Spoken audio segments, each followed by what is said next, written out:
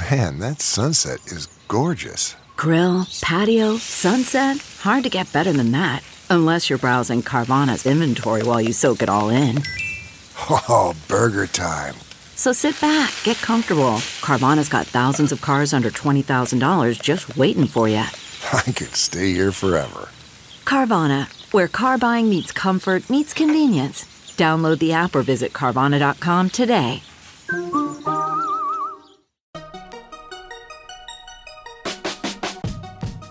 Welcome to the Tech Meme Ride Home for Monday, January 14th, 2019. I'm Brian McCullough. Today, event sharing comes to stories.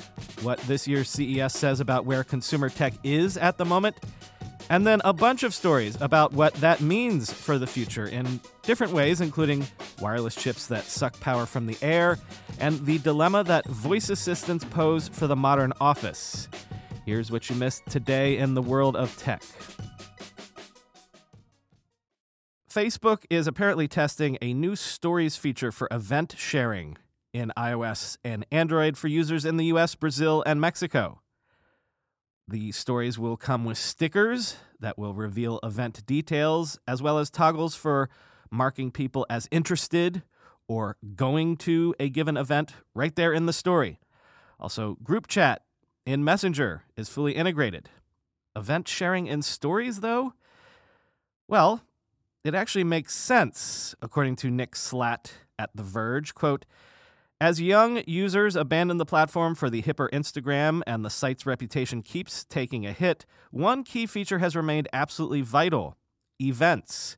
Facebook is still the best place to organize a calendar of social events, birthdays, concerts, and other real-world meetups thanks to the existing social graph on Facebook and the fact that businesses and event organizers still largely treat it as the preeminent promotion platform.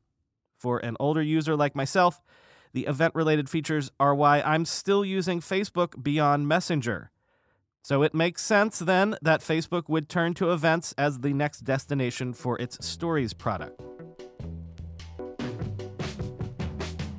Now that CES is all wrapped up, let's do a sort of wrap-up of CES in a macro way, but also in one very specific, focused way.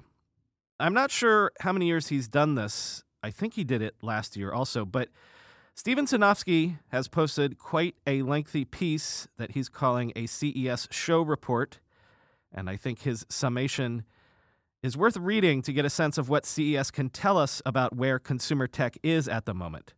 For example, quoting from early on in the piece, some years CES feels like a deep technology show with everyone talking about something that requires hardware, new software, and a lot of work to even do something. 3D TV, Wi-Fi, home disk storage comes to mind. Some years, CES feels like attendees are overwhelmed with one specific technology, no matter which way we look: HD, 4K, internet. Over the past couple years, we have seen a lot of ingredients working to come together as products: virtual assistants, home automation, sensors, to name a few. CES 2019 is a kind of year that sort of screams, we're ready for the products that really work. In that spirit, CES 2019 is a year where products are close, but seem a product manager iteration away from being a product that can reach a tipping point of customer satisfaction and utility. Products work in a thread-the-needle sort of way, but a lot of details and real life quickly cause things to become frustrating, end quote. To give you a sense of what Steven's talking about, here's one specific example. Quote, a positive example of this are home alarm systems. In 3 years, these have made massive progress, and you can now put a monitored home alarm in your house in probably an hour and pay almost nothing for hardware and 1/4 the cost for monitoring. Amazing. Yet if you think this will seamlessly integrate with a bunch of other home automation, you're going to be either frustrated or will thread a tech enthusiast/nerd needle. Progress, just not as much as promised, end quote. Other interesting observations that Sinofsky had of CES this year, he says attendance from mainland China seemed to him very, very high, And as noted several times, Google's participation was massive, which alone says something about the direction Google seems to want to go in, by which I mean cram every godforsaken connected device they can into your house. And this is part of what Sinofsky notes as sort of the tipping point at this year's CES. Any screen or speaker can now be a streaming media device. The universe of connectivity options, wires, HDMI cables, and the like, forget it. Anything can now stream media reliably. Even, as we noted, toilets can have speakers in them. So yeah, that's a new world. And in a related way, any object can now potentially be manipulated by voice. And moving just a degree away from that, any device can now seemingly connect to any other, providing, of course, you use the same platform or the platforms play nice together. So this is indeed that sort of smart everything, universe of things, all that stuff. That's the tipping point that Stephen says we're almost at. I particularly liked this section, quote, "The core question for all of these products as I walk the floor is, are the smarts in the right place? Does every device need all of the smarts? For example, does every device need a microphone and a network connection? How many cameras or microphones does one need in a home? When does privacy risk outweigh benefits? How many different times in a home do I log in to a streaming service and from how many devices? Where will I get the optimal experience for any given service, and how do I even know that?" End quote. One other point that Stephen made in his piece was that it seemed to him that USB-C is also on the verge of becoming the truly universal connector option. The march towards USB-C ubiquity seems to be close to inevitable to him. But at Android Authority, Lily Katz said that at CES, she noticed in one key area the switch over to USB-C has stalled. When smartphones began ditching the tried and true headphone jack, some people switched over to wireless headphones and earbuds, of course. But everyone also assumed that for your wired needs, we'd eventually all shift over to USB-C as well. But according to Katz, USB-C wired headphones were virtually non-existent at CES. And that's probably true for a number of reasons. Mainly, not all USB-C headphones work with all USB-C ports. Quote, "USB Type-C headphone cables can either be active or passive, or manifest as a dongle adapter. This inconsistency, paired with the fact that audio accessory mode has yet to be universally supported, results in a barrage of compatibility issues. Hence why many users are unable to operate playback controls or use a headset's integrated microphone." End quote. USB-C headphones are just not good enough, Katz says, and thus people are tending to abandon them in favor of USB-C to headphone jack converters just to be safe, and thus manufacturers are abandoning the whole device category. It seems that not everyone wants to jump to Bluetooth entirely, the true wireless future, and so Katz says that some manufacturers might in the near future read the writing on the wall. Might the good old TRRS connector make a comeback? How long are we going to be stuck in this sort of nether realm where connectivity for personal listening, a problem that had been solved for decades, is stuck in this weird sort of neither here nor there, sort of not quite perfect for everyone situation?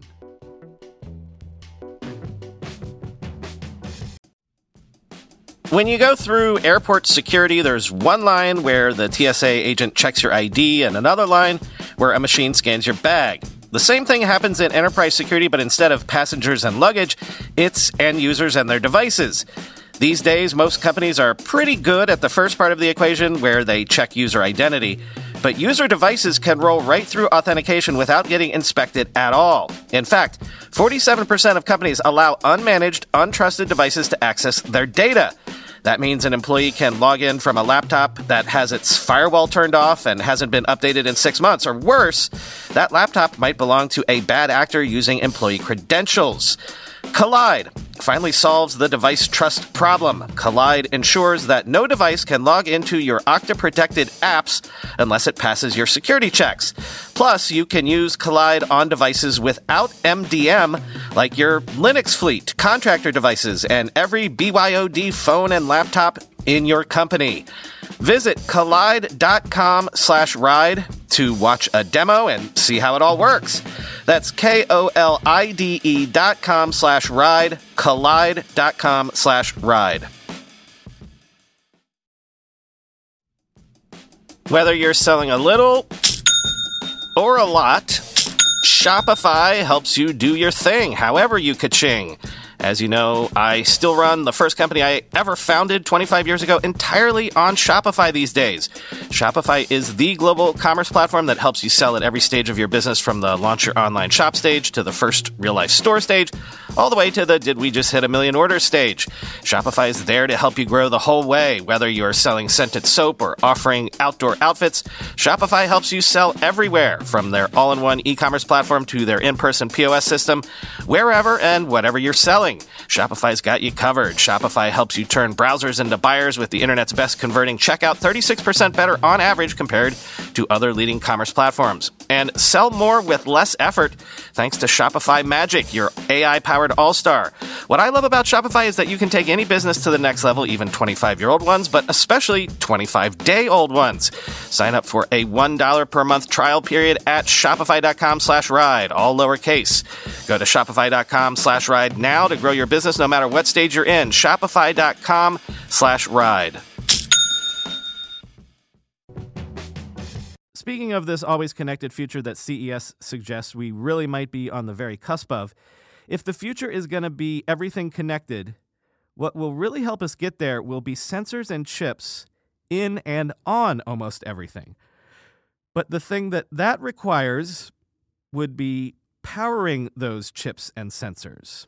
So what if we could create chips that could harness ambient energy? I am talking about super low-power chips that wouldn't need batteries or traditional wired power sources. And a startup called Wiliot is trying to give us just that future. Wiliot makes semiconductors that harness nanowatts of electromagnetic energy from cellular, Wi-Fi, and Bluetooth networks to power themselves. No wired connection, no battery required. Today, Wiliot announced a $30 million Series B round at a $120 million post-money valuation, with participation from Amazon, Samsung, Qualcomm Ventures, and others, including a, quote, retail giant who went unnamed. Now, given the potential technology like this would have to change the game, $120 million seems like a pretty low valuation. But that's because we're still very much at the let's see if we can really make this work phase. TechCrunch's Ingrid London swears that Wiliot's technology works. She's seen a demo in action, and she said it certainly looked like it worked.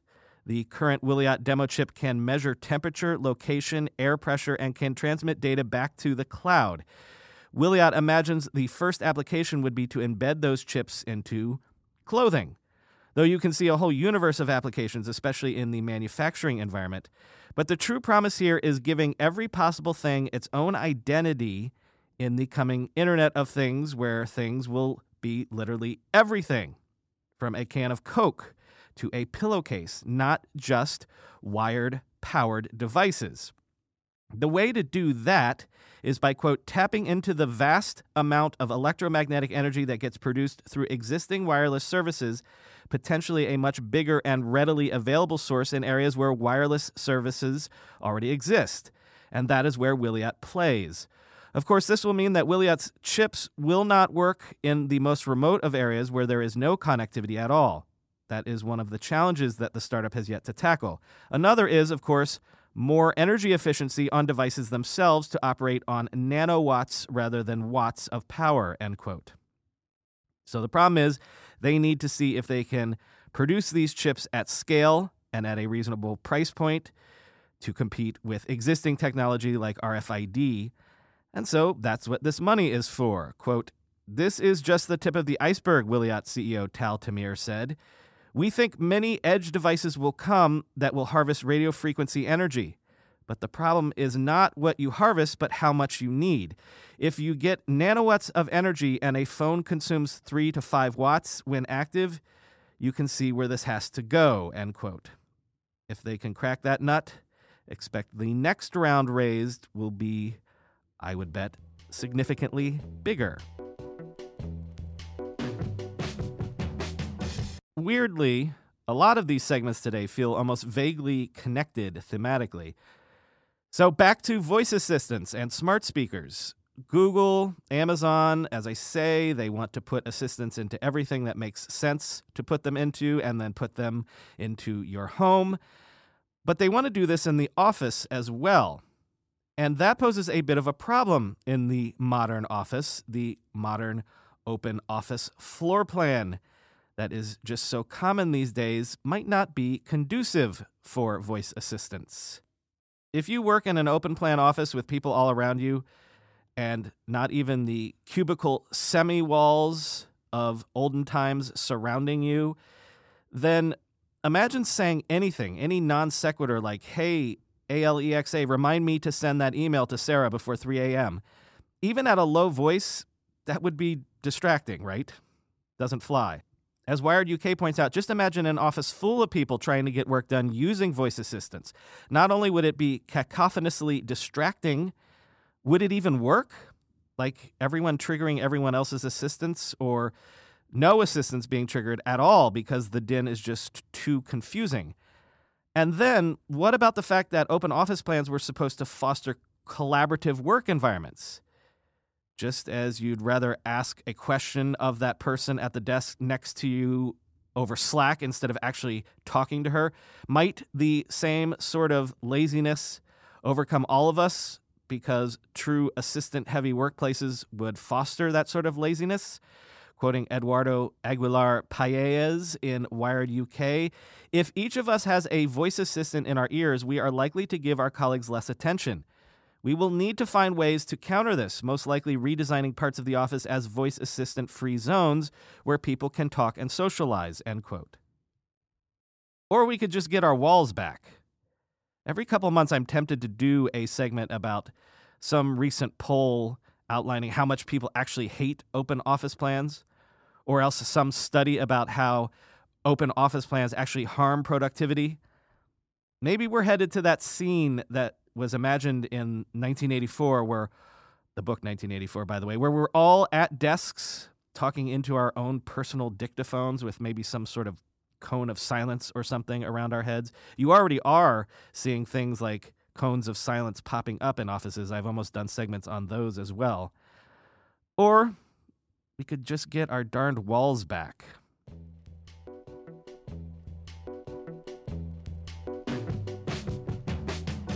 Sometimes my job here is not just to give you the news and the context around the news, but just to keep you up to date, culturally literate almost, in the know. So, and I really want to stress that this last segment is not news. None of the following is news by any stretch of the imagination. But if you've been on the internet at all over the weekend, you might have heard about this. So in the interest of keeping you in the loop, this is the deal about Instagram and the egg. Over the weekend, the image of a single ordinary egg posted by the Instagram account at world_record_egg and with the Instagram handle egggang surpassed Kylie Jenner's previous record for the most liked photo on Instagram. As of Sunday morning, the photo of the egg only had 9 million likes, but then in a mere 10 hours, it roared past the image Jenner had posted announcing the birth of her daughter Stormi. That image previously held the Instagram record with more than 18 million likes. As of this morning, the image of the egg had more than 27 million likes. So this egg count, see what I did there? Egg count account, only posted the egg on January 4th of this year. But it did so with the message, "Let's set a world record together and get the most liked post on Instagram." So, mission accomplished. On Sunday, the account posted, "It doesn't end here, though. We're only just getting started. #EggGang." Kylie Jenner took it in stride, posting a video on Instagram of her smashing an egg on the pavement. Look, guys, I warned you, none of this is news, but if you just need to know the reference, in case this comes up in conversation in the next couple days, here are the facts as I understand them. BuzzFeed News has been all over this story, of course, and I'm just going to quote here. BuzzFeed News reached out to the mysterious egg account, and the account holder replied that it was actually being run by Henrietta, a chicken from the British countryside. Henrietta declined a phone interview but agreed to answer questions via email. Eugene is my egg, Henrietta, the chicken told BuzzFeed News. She said she thought the egg had really taken off because, quote, the power of the egg is strong, end quote. Henrietta said she decided to start the account after she stopped drinking for dry January, end quote, and said she was home last Friday night when she, quote, read an article regarding the top 20 posts on Insta. Kylie Jenner topped it with 18 million, end quote. Yep, the internet. The only place where stopping drinking somehow makes things more inane and nonsensical.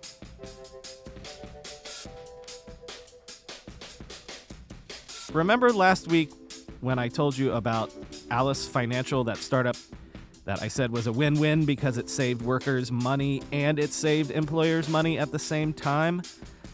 So it seems like one of you reached out to Alice to tell them that they were mentioned on the show, and they got in touch over Twitter to thank me for the kind words, and I told them what I said on the day. Thank you. Just make tech that does good stuff in the world to make up for all the bad tech stuff I've had to report on for the last 10 months, and I'm more than happy to tell the world about it. And it's a timely reminder to always tell folk about this podcast.